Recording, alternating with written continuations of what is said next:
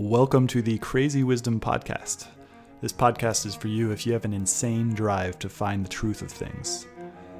It's not the good answers that we seek, but the good questions. I interview a range of different guests from many different fields, all with the intention to uncover the simple truths that are hidden in plain sight. Most people don't want to go there. I go there. My guests go there, and you benefit. Please let me know if you enjoy these episodes, and as always, subscribe on iTunes, Spotify, or wherever you listen to the podcast. Welcome to the Crazy Wisdom Podcast. My guest today is Subutai Ahmad. He is the CEO of Numenta, and Numenta is studying neuroscience to understand how the brain works and then apply those understandings of how the brain works to designing practical AI systems. So welcome to the show. Thank you so much for having me here. Excited to talk to you about this. So the first question is not maybe an obvious one, but what is the relationship, if any, between a neural network and our internal neural networks? So an AI neural network and our internal AI network, are they actually similar in any respect, or are they not? Okay, that's a very deep question. Actually, it sounds simple, but it's pretty deep. Neural networks originally, artificial neural networks, let's call it that, were originally inspired by initial understandings of how the brain works from neuroscience. So back in the 40s, Donald Hebb started to learn about how neurons actually make connections and learn, and that there was sort of a very simplified model of what a neuron is.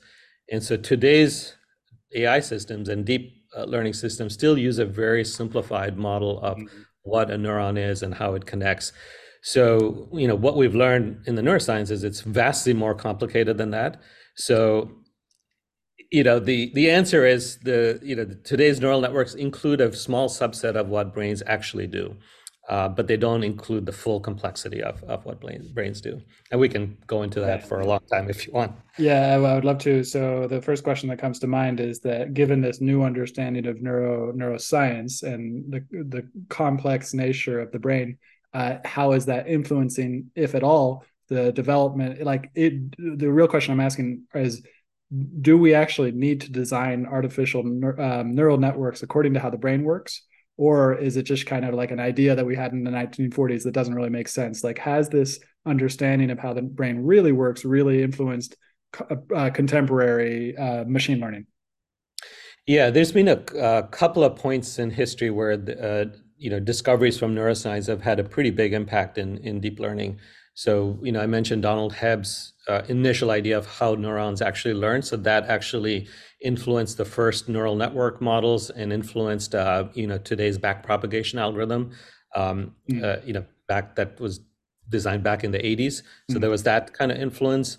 There was, in the 50s, Hubel and Wiesel, they got the Nobel Prize for understanding how neurons actually learn features from the visual world, and how where the lowest levels of the neuron they learn what's called edge detectors, simple oriented edge detectors and so on, and then at higher levels they learn increasingly more abstract features, so corners and shapes, and then eventually objects.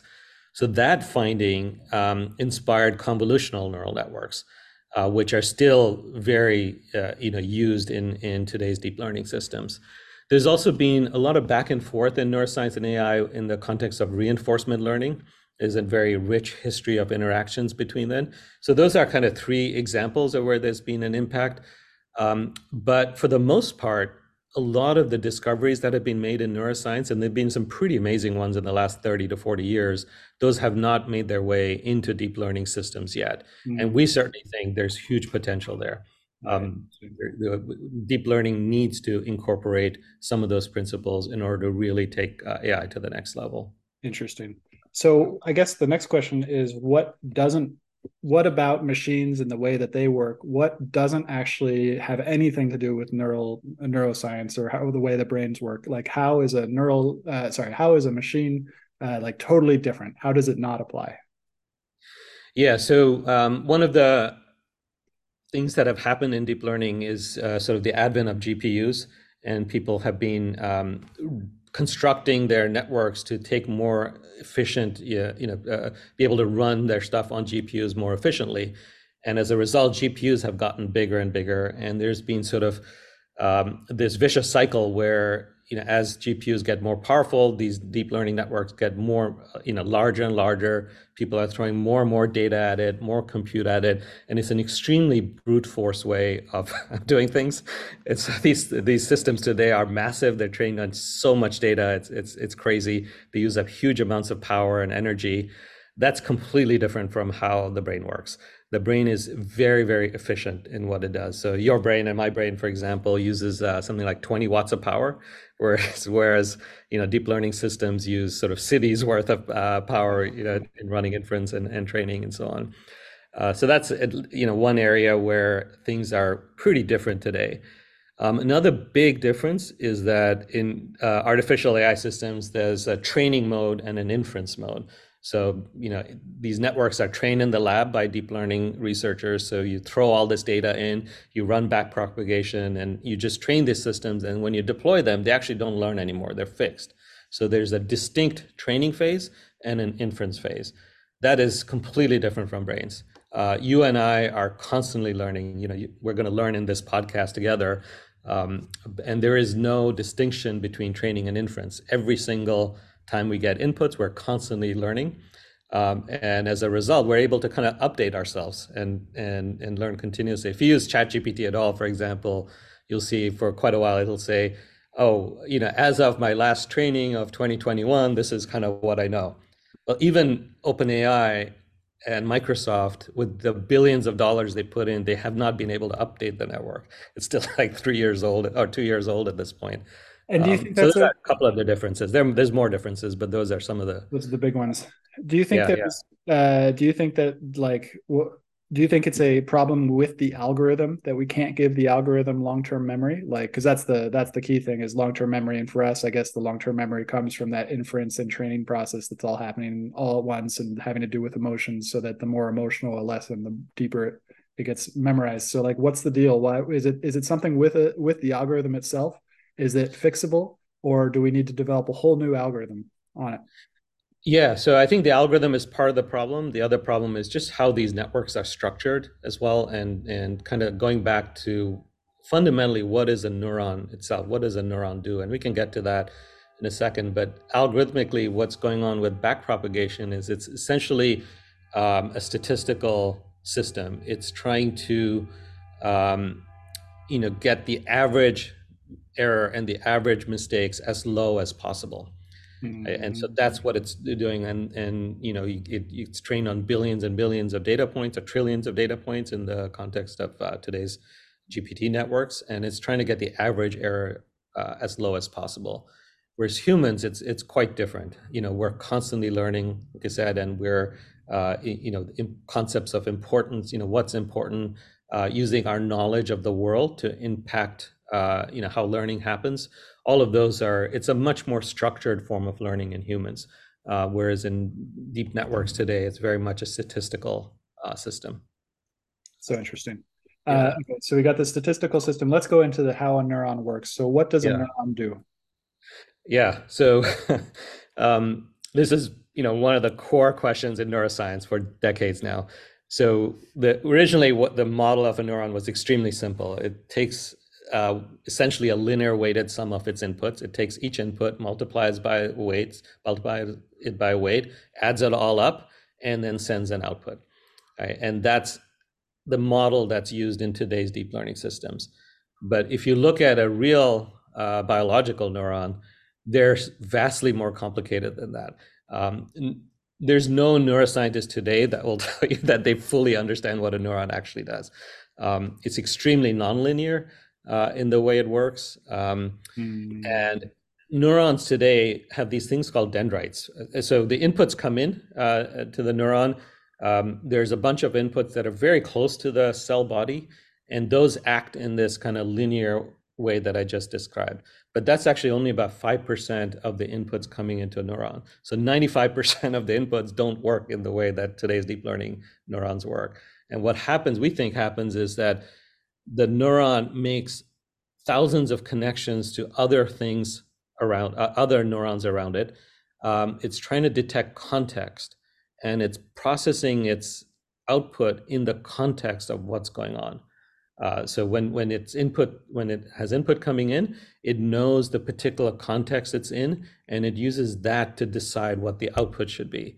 So it's a very contextual system, and based on what is, what the particular context is, what's going on around us, we can kind of, as you know, we can tune our input and tune our outputs and tune what we say very much based on the context of what we say.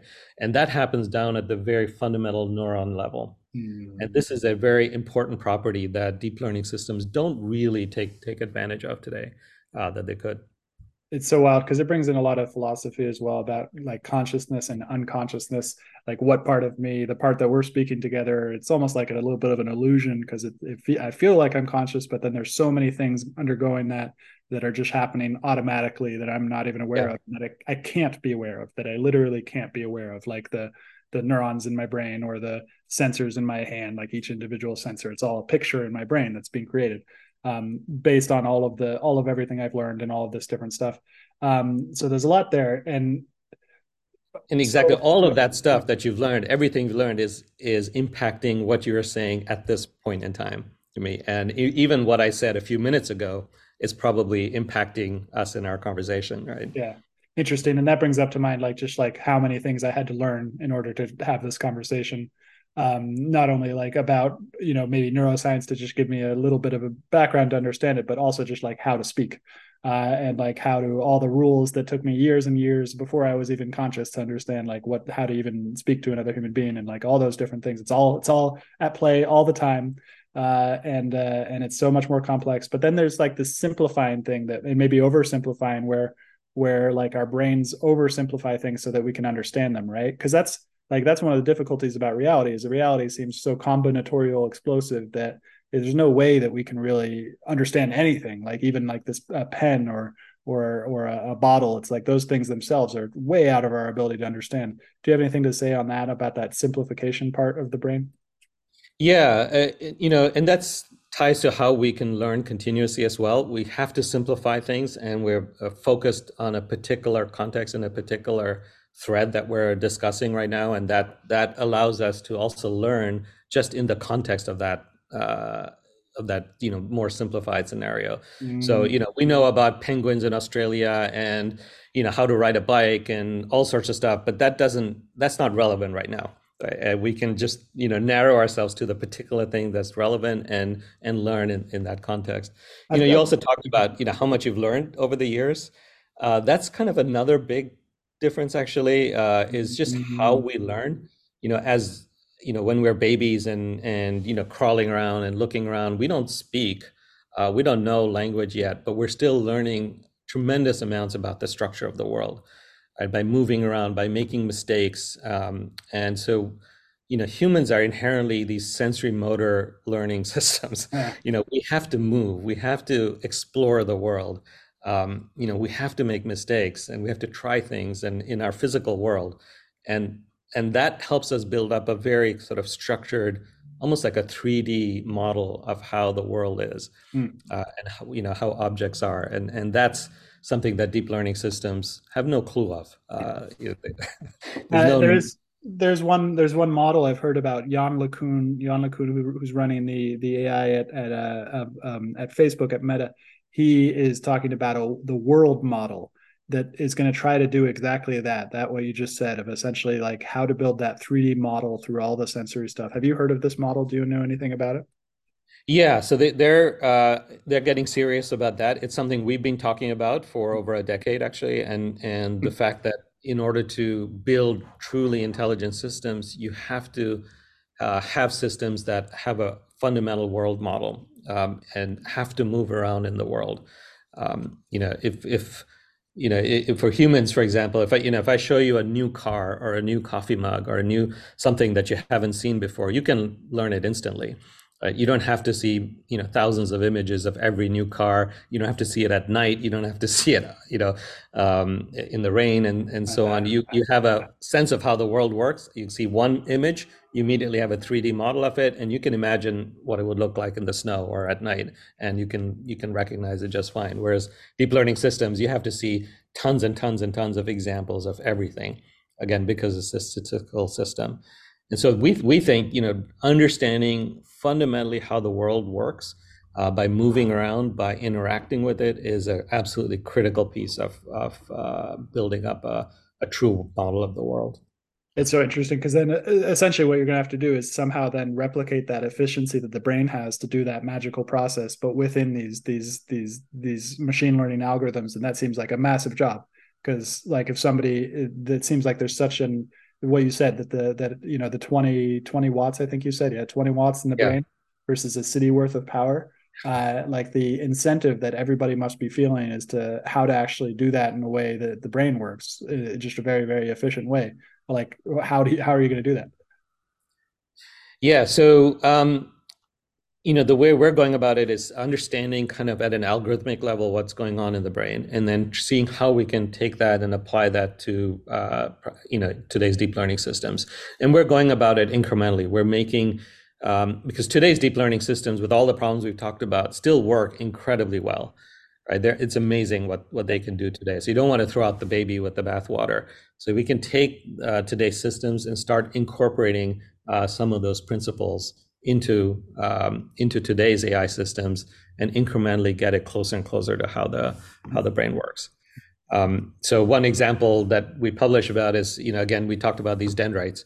So you can actually take the notion of dendrites and add it to today's neuron model, and then get these systems to operate incredibly efficiently, and also to learn continuously, in a way that's a lot closer to the way humans learn. Fascinating. Yeah. Go for it. Yeah, so I think we have to. It, there are some significant obstacles. I think it is. You have the field of neuroscience and you have the field of AI, and they use very, very different jargon, very different language. I think it's really important that the disciplines really start to communicate a lot more and talk to each other. The way neuroscientists talk is completely foreign to the way to an AI scientist, and so there needs to be more of a two-way communication than there is today.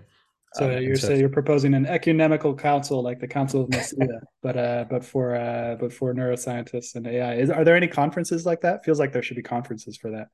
yeah, there are a couple of conferences in what's called computational neuroscience, Mm-hmm. and primarily that takes computational techniques and tries to apply them to understand neuroscience experiments better.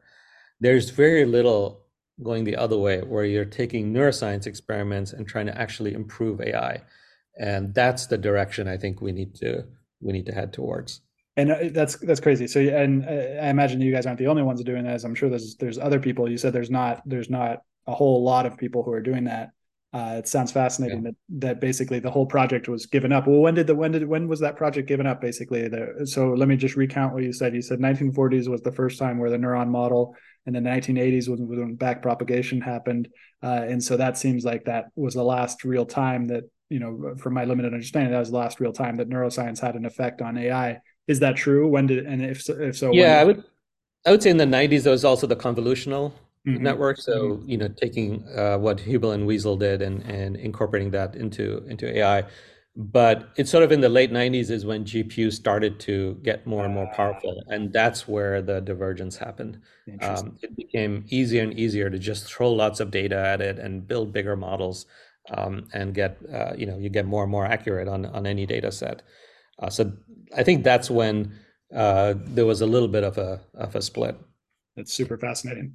And so now you're trying to propose to come back to it, and essentially like start to bring some of these lessons and apply them to the influence of AI. How are you guys doing it? If you want to talk about your company and like what your company is doing specifically, are you guys just doing research? Are you starting to put stuff in production? Like what are you doing there? Yeah. So yeah, we were founded back in 2005. So it's been a long journey. It's been Oh, 18 years so far. So a good part of the first, I would say 80% of our life, we were doing a lot of research. So it was, just for context, Numento was founded by Jeff Hawkins and Donna Dubinsky. So Jeff was, the co-founder of Palm and Handspring, hmm. and did a lot of stuff, obviously in mobile computing, in making that happen. But his real passion was actually in neuroscience. So he Hmm. founded Numenta with the idea of trying to deeply understand neuroscience, and then apply that to AI systems. So the first 15 years or so, we were just doing research. We were talking to neuroscientists. We're going to neuroscience conferences. We published a lot of peer-reviewed papers in neuroscience journals. Jeff just published his book called "A Thousand Brains: Theory of Intelligence" a couple of Hmm. years ago. So that was sort of encapsulates a lot of what we've learned from the neuroscience into a book. I think it was one of Bill Gates' top 5 books of Wow. 2021 or something. So it's getting a fair amount of attention. Um, but a couple of years ago, we sort of decided that, we've learned enough from the neuroscience to have a pretty good idea, not a not a not a fully fleshed out idea, but a pretty good idea of the main principles that are underlying intelligence in humans. And so and we're kind of at the edge of where neuroscience is at this point, and we felt it was the time to kind of pivot and transition to the second part of our mission, which was to try to apply the neuroscience stuff to AI. And Cool. so for the last year or two, we've been really focused on that, trying to see, okay, where are the first places we can apply, to AI, and what is the roadmap, and where can we go from here? And can you talk about that? Yeah, yeah. So the way we see it, there's sort of three fundamental pillars that from neuroscience that we want to incorporate into AI. The first is just deals with the efficiency issues. So Mm. there are concepts such as sparsity in the brain, which is essentially the brain is very, very parsimonious in how it chooses which neurons to become active, which connections to make. Um, Whereas in deep learning systems, if you have, let's say, 1,000 neurons connecting to another 1,000 neurons, you'll have each neuron will connect to every other neuron. So you'll have a million connections. In the brain, you'll only have a few thousand connections. It's be extremely sparse. Interesting. And And that's neurons are that's shifting all the time, right? it's shifting all the time. Yeah. Yeah. Well, that's another thing. When we do, there's so many layers here. But when we think about learning, the brain learns by making connections and getting rid of connections. So one fact you may not know is that something like 30% of the connections in your brain that are there today will not be there a week from now, and there'll be a new 30%. But So that doesn't mean that 30% of my memories, although that probably does apply. Well, I know that the exponential forgetting curve, that about 90% of everything that I'm going to learn is going to be gone. I think it's within 4 days, 5 days, or something like that. But that's a different. There's a difference between neurons and memories, though, too, right? You're yeah, just yeah, saying pure connections of those things, and can they be re-sparked together? yeah, yeah. So yeah, I think that's exactly right. It's not the 30%, there's huge turnover in the connections, but what's Mhm. happening is our brain is constantly trying to form connections, constantly trying to form memories, but most of what we hear and see are not going to be important, most of the things. And so it won't retain that. It's going to retain the things that are important, the memories that are important, or the memories that it sees over and over again. Those are the items it's going to remember. You know, you I don't remember what I had for breakfast 3 weeks ago. I mean, I'm that wasn't important, Yeah, right? But I remember what some of the things I was doing with my kids 3 weeks ago, right? So that was important. So the 30% is our brain constantly trying to learn new things. That's what's going on, interesting. and it only keeps the small percentage that's actually relevant.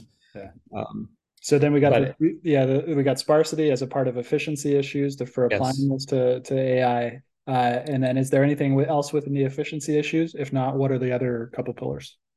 Yeah, so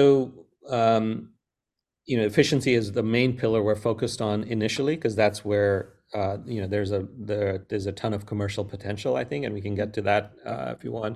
Mm-hmm. The second pillar is the neuron model, Ah, really understanding the complexities of how a neuron operates and how we can incorporate that into deep learning. And that's going to allow us to do this contextual processing. It will allow us to learn continuously. Because the way the brain, one of the tricks to learning continuously is that you only learn in the particular context that you're in. You don't have to update everything. You only update a very narrow sliver of your memories. Um, and so, and the fundamental learning algorithm that's used is very tied to the neuron model. So instead of backpropagation, which is so the way backpropagation works, it's a very global phenomena. You send in an input, it goes all the way through the network, and then at the very top of the network, some corrections are made and it flows all the way back. It Huh. propagates back. Wow. That's not how the brain works. The brain learns, every neuron is learning completely independently of the other neurons. They're all connected, but every neuron is just seeing its inputs and outputs and making adjustments internally. It's a very local process. It's not a Interesting. global process. It's a local asynchronous process. But to do that well, you have to understand the neuron model itself and how it's learning. So I think the second pillar is huge. It's just understanding, the complexity of a neuron, how it enables continuous learning and changing the very fundamental learning algorithm itself. Mm. The third pillar is actually something we haven't really talked about yet, which is a fascinating discovery that was made in neuroscience in the 70s by Vernon Mountcastle, which is that there's a common circuit underlying all of intelligence. And what I mean by that is, if you look at the brain, there's about a circuit that comprises about 100,000 neurons that has a very particular connectivity pattern.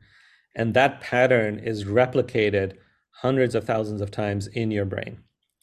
And your visual system, your auditory system, your language system, your system for high level thought, all of those parts of the brain use that exact same pattern. Right? There are small differences, but for the most part, that same canonical structure is used everywhere. It's not a simple structure. It's somewhat complex. It's 100,000 neurons, but it's not super complex. Huh. So the third pillar is taking that microcircuit, what's called a cortical column, Huh. and enabling, understanding how that works, building artificial cortical columns, and then replicating that thousands of times. That's Uh, so interesting. So yeah, that may be the key to the efficiency part. yeah, Um, yeah. so the cortical column, that so for, when I was doing my deep dive into neuroscience, like I would memorize it according to the Wikipedia version of the brain, which is, you have the amygdala and you have the all these different things, and you kind of think of them as separate parts. But Yeah. what you're saying is that there's a cortical column that runs through all of these different parts of the brain. Okay, so there's what everything I'm saying is restricted to one part of the brain, which is Oh, called the neocortex. oh, interesting. So the neocortex, so there are, you're exactly right. There's all of these different parts of the brain, hippocampus, thalamus, amygdala. There's all these, superior colliculus. There's the brainstem. There's all sorts of different areas, but the neocortex is the largest part of our human brains, and that's really where intelligent function happens. Mm. And so everything I'm saying today is really about the neocortex. That's Mm. we really need to understand the neocortex and how that works if we're going to build intelligent systems. Well, then, so, and I know that there's been a lot of like controversy about the three-part brain, and that, it's like the reptilian brain. It's probably not a very good way to say it. Is there anything from those parts of the brain, like our deep emotions, that is applicable to this? Yeah, so they're sometimes called subcortical structures because they're kind of below, quote Mm. unquote, below the neocortex, and they support the neocortex in humans. So, a lot of our motor functions are, things like walking are repetitive things, walking, sleeping, breathing, basic actions and stuff like that are done subcortically. And the neocortex is like this orchestrator that sort of sends in high level commands to these subcortical systems. So, understanding how these systems interplay is important. There But are we're not, some other yeah. parts. Yeah, yeah. There's But some other we're not parts of gonna the we're brain. not gonna we're not gonna teach well, some people are teaching the robots how to walk and stuff like that. Yeah, yeah. Yeah, interesting. Mm-hmm. Yeah, a lot of that's done in the subcortical systems. So our spinal cord and the brainstem and other areas are really good at doing the fine-grained motor things. So, walking on two legs and balancing and not falling over is really important. But that's not what the neocortex For does. It's our just, LLM type of usages, we're really focused on the neocortex level of intelligence, which is like philosophy, logic, all those different things. Whereas like exactly. for robotics, that they're training the robots, that other stuff is important. I guess that brings to mind because I've been seeing some sort of demos where they are actually using the LLM to incorporate that inside the robotics training programs as well. Do you know if is that a wholly completely different set of AI and machine learning? Is how to teach robots how to move and model and everything like that? Yeah, they've been fairly distinct, and they are starting to become more interdisciplinary as well. Robotics for a while has been just understanding the low level motor piece, the physics of it, and Uh, recently more and more learning is being applied to that as well. But in the brain, the neocortex sort of acts as the orchestrator, and will at a high level, it's fine if you know how to walk, but where should you walk, right? And if I want lunch, if I want my lunch today, what should I do? Just walk to the fridge, open it up, look, see if there's food. If there isn't food, go to a restaurant and order food. So all of that stuff is done by the neocortex, but mm, the low level actions are done subcortically. Fascinating. So let's go back to the efficiency piece. The efficiency piece, it sounds like that's the one where the most business applications are. How are you like training it? Is it similar to training the LLMs? Like, is it reinforcement through human feedback? Is there a human feedback element of it? Yeah, so that's a good question. What we've figured out is that we can actually apply some of these concepts of efficiency directly to today's LLMs, to Uh, today's large language models, including GPT models, uh, without kind of changing the overall high level paradigm. mm, So we're changing the underlying structure of these networks, incorporating notions like sparsity and a little bit on dendrites and things like that to make these systems 10 to 100 times more power efficient and more computationally efficient. But the overall training regime and the structure and the inputs and outputs, that stays the same. yeah. So you can still use the reinforcement learning with human feedback.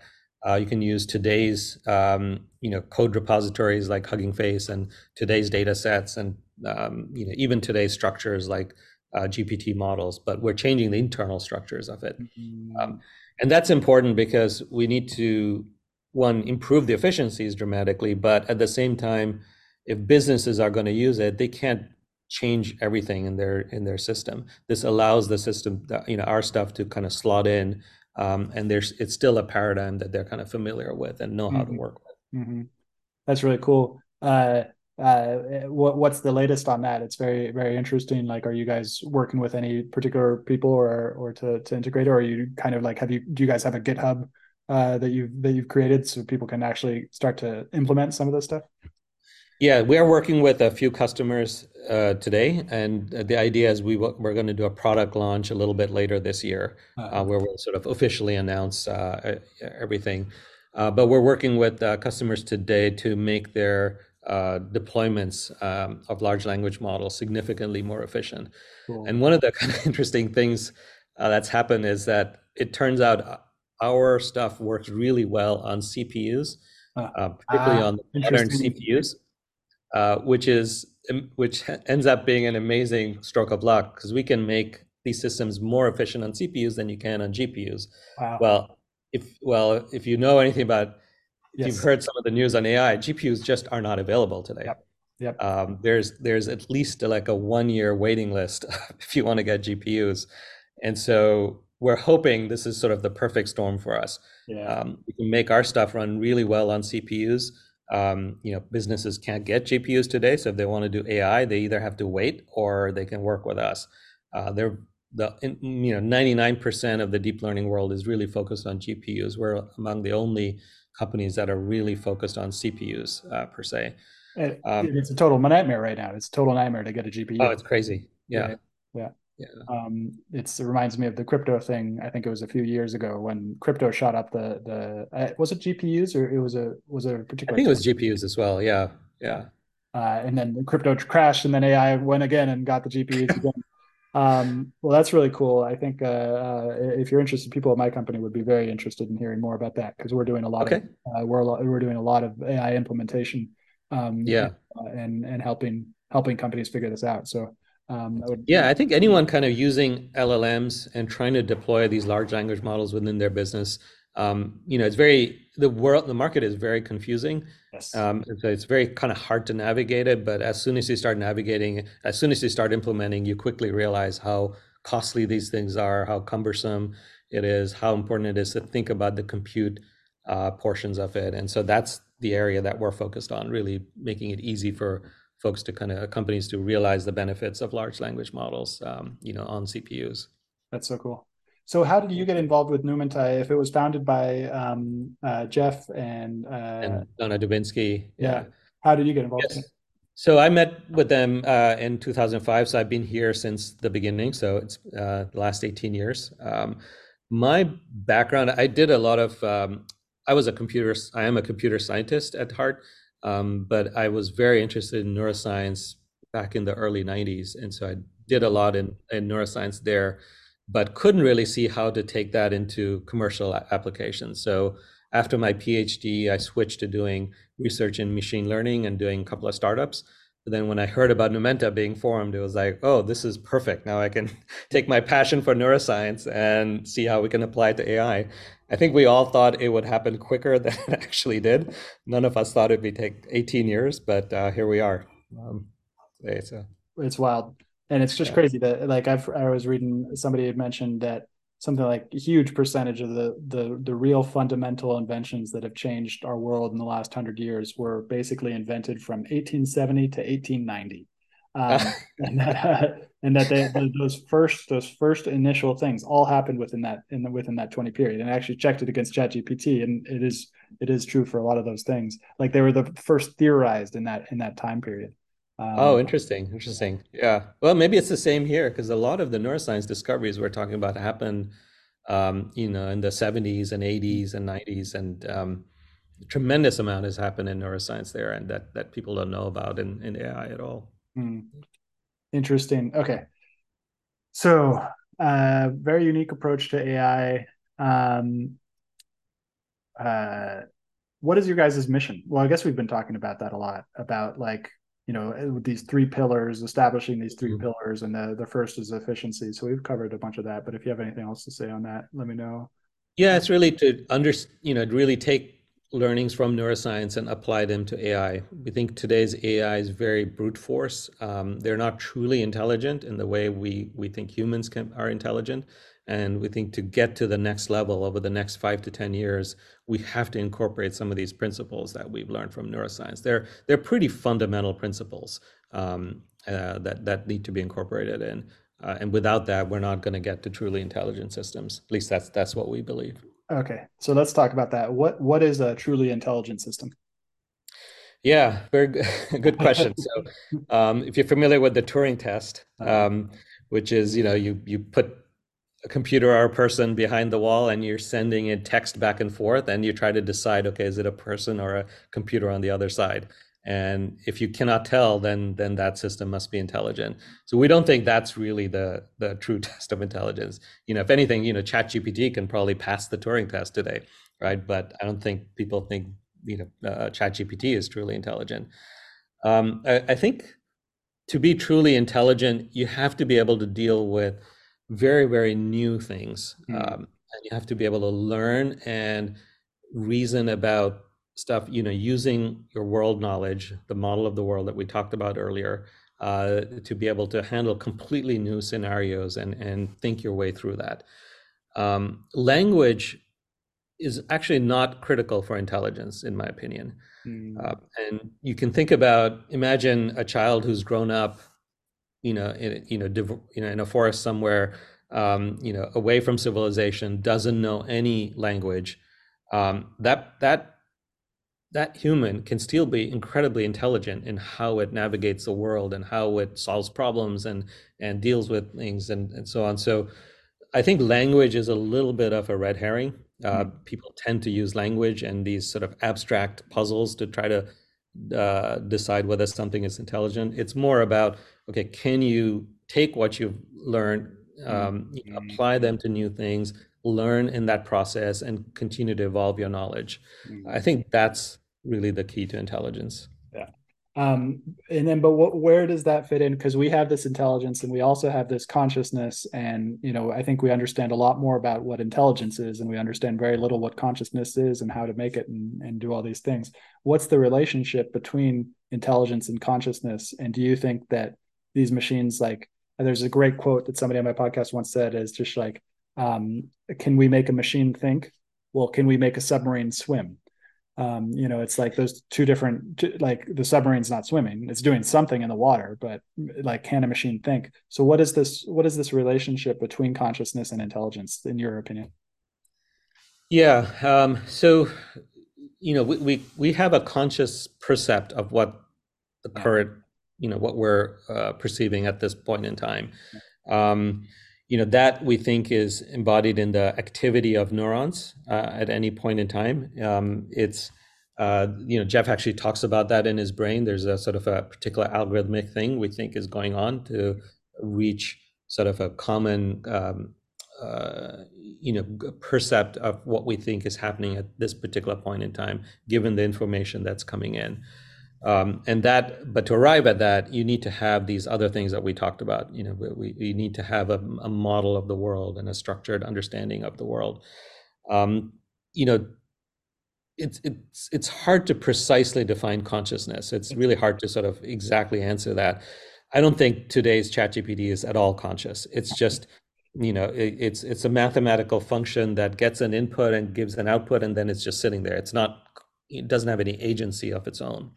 Right? It's You give it input and you get an output. If you give it the exact same input, it's going to give you the exact same output. Right? And so it's not Mm, really conscious in the way we would define consciousness. But it's we need something that has agency. We need something that's interacting with the world, mm. and we need something that's learning continuously. I think those are critical pieces of intelligence. Have you heard of these autonomous agents? It's very interesting that people, there's the baby AGI. There's a couple others that have essentially tried to create autonomous agents that, if you give them a task, they'll break that task down into little parts and then go one by one complete them. But then it also seems like that probably isn't conscious either. It's just following a script, Right. and that it can come up with new scripts based on all of the world's knowledge that has been programmed on, but it's kind of like an illusion or something like that. But like, autonomy is a really interesting thing, because what does that mean to be autonomous? And then this brings in the philosophy, a lot of neuroscience philosophy as well. It's just that we don't have free will, that we're basically programmed beings that are essentially just doing what our conditioning is based off of, and our genetic conditioning or cultural conditioning, and we're just following that. So autonomy is a really interesting thing, because it's like, I agree with you that the question itself is extremely hard to ask. It's like, I guess the next question would be, what is the relationship between consciousness and autonomy, and intelligence and all those things? But as we've been discussing, there isn't really a strong understanding of what consciousness is. So if we don't really understand it, how the hell are we going to Yeah. tie something to it? Yeah. Exactly. How do you even answer the question, kind of pose the question? I do think autonomy and agency is a critical piece of it. I think that is a step in the right direction. I think these systems need to be embodied in some sort of a world, whether it's a virtual world or a physical world. You have to navigate and be able to learn about that. So I think that is a critical piece of it. I do think, as a computer scientist, fundamentally, I don't think there's any difference between humans and computers. At the end of the day, we are still machines. Mm, It's a different mm, substrate. We're not made out of transistors and semiconductors. We're made out of biological neurons and so on. mm, mm, But at the end of the day, it can be understood from a computer science standpoint. You can understand the algorithm of the brain, the data structures, and the architecture of the brain, and then you should be able to implement that. I don't think there's anything fundamental about humans that cannot be captured by algorithms at the end of the day. Interesting. Um, so let's take it back to these neurons and what the neurons do. There's a particular part of the brain that I got really interested in a few years ago called glia. Are in your model, and for those listeners who I don't know, I'm probably going to butcher it, but glia are like these supportive things that are surrounding the network, that are providing a structure for them, that are like feeding them, that are Mhm. helping them communicate in some ways. Do you know anything about glia, and is that knowledge being incorporated into this at all?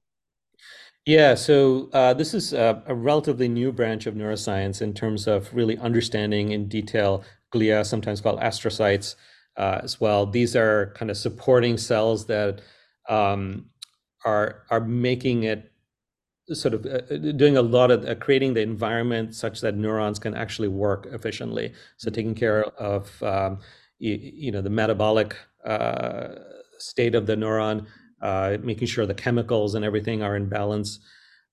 It's not clear yet whether they're really fundamental or whether they're just a supporting set of things. So I think that's still an open question in neuroscience.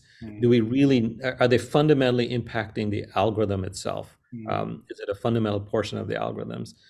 There's something else like that, which is called neuromodulators, which is these additional sort of chemicals that come in and out of our different parts of our brain. So, neuromodulators like dopamine and serotonin and others, and that is now pretty clear. That is an incredibly important part of how the brain functions. And is it fundamental? It's pretty fundamental. So Okay. dopamine, for example, deals a lot with reward, and we talked about agency, and that implies having goals. Well, how do you actually reach your goals? How do you learn whether you reach your goals or not? How are you motivated to do things? Dopamine is a pretty critical component of that, and to actually make systems have agency, you have to have the analog of neuromodulators. You don't have to actually inject the chemicals into the Yeah, got computer, it. but you need to Yeah. have the analog of that from an algorithmic standpoint. Yeah. Okay, that's really interesting because from my understanding, a neuron is more electrical activity, Yeah. and then you have these neuromodulators, which are chemical, and so then you've replicated what the chemical does inside. Well, have you guys done that? Have you started to do that? Is that part of your model? Is creating Yeah. Yeah. analogs of the neuromodulators? So we are incorporating some of that. That's a pretty exciting area of neuroscience. We're learning more about that pretty rapidly, and Uh, it's pretty clear now that that's a really critical part of intelligent function. Okay. And now I'm going to ask maybe a left, I can't remember the term, but feel out of left field. I've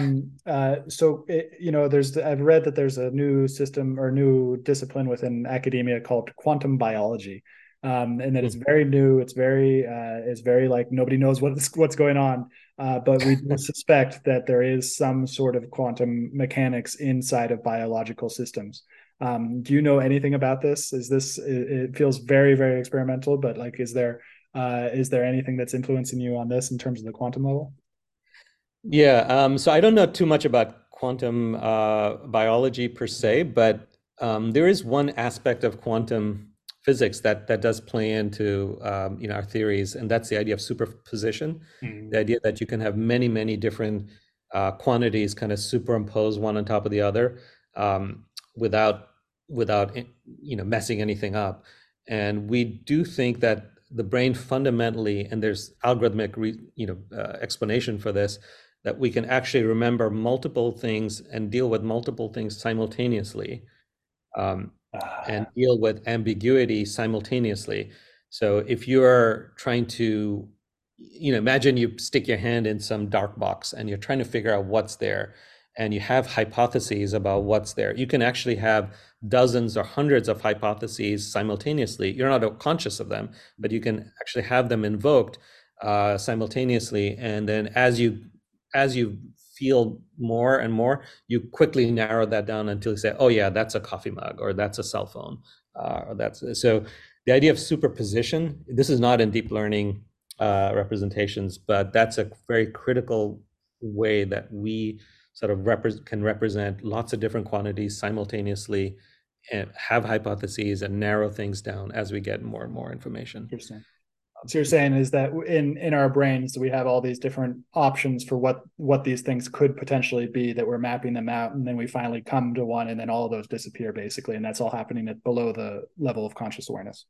Exactly. And at the point at which you are sure of what it is, or your current thing, we think that may be where consciousness can come in. So you don't have, Oh, interesting. Yeah. so the consciousness could be sort of like your best guess of what's going on at this point in time. Interesting. And at the same time, there's all of these other hypotheses that are not yet conscious, but that's kind of your best guess of what's happening. That could be one definition of consciousness. And does that have anything to do with predictive processing? The guy Carl, what's his name? Carl Carl. Friston. Yeah, Carl Friston. Yeah, is that based off of what he talks about? Yeah, so prediction is a very key piece of what the brain is doing. So, yeah, these hypotheses, you can think of them as predictions, but you don't have one prediction. You might have 100 predictions. Hmm. And then now, when you sense, you get another new data point, now your 100 predictions are narrowed down to maybe 10. You get another data point, now you know, okay, now it's exactly this. So you're always having predictions of what might happen next and taking actions to kind of resolve that ambiguity down to, so you actually understand what it is. Totally fascinating. Okay, well, we got about 5 minutes left. Is there anything that you wanted to talk about that we didn't talk about? Oh gosh, there's quite a lot, I guess. Um, I think today's world is AI is incredibly exciting and interesting. What ChatGPT has done is that now everyone, like even my mom, is asking me about AI. So everyone is aware of this. It is a very confusing time we're in right now. There's all sorts of claims that are being made, and certainly as we think about businesses and how businesses should incorporate AI, there's a quite a bit of hand holding that they still need. And so, I think organizations are kind of scrambling, trying to understand what to do. And as they try to deploy AI systems, they quickly realize, okay, how complicated it actually is. So I think it's a tremendously exciting time.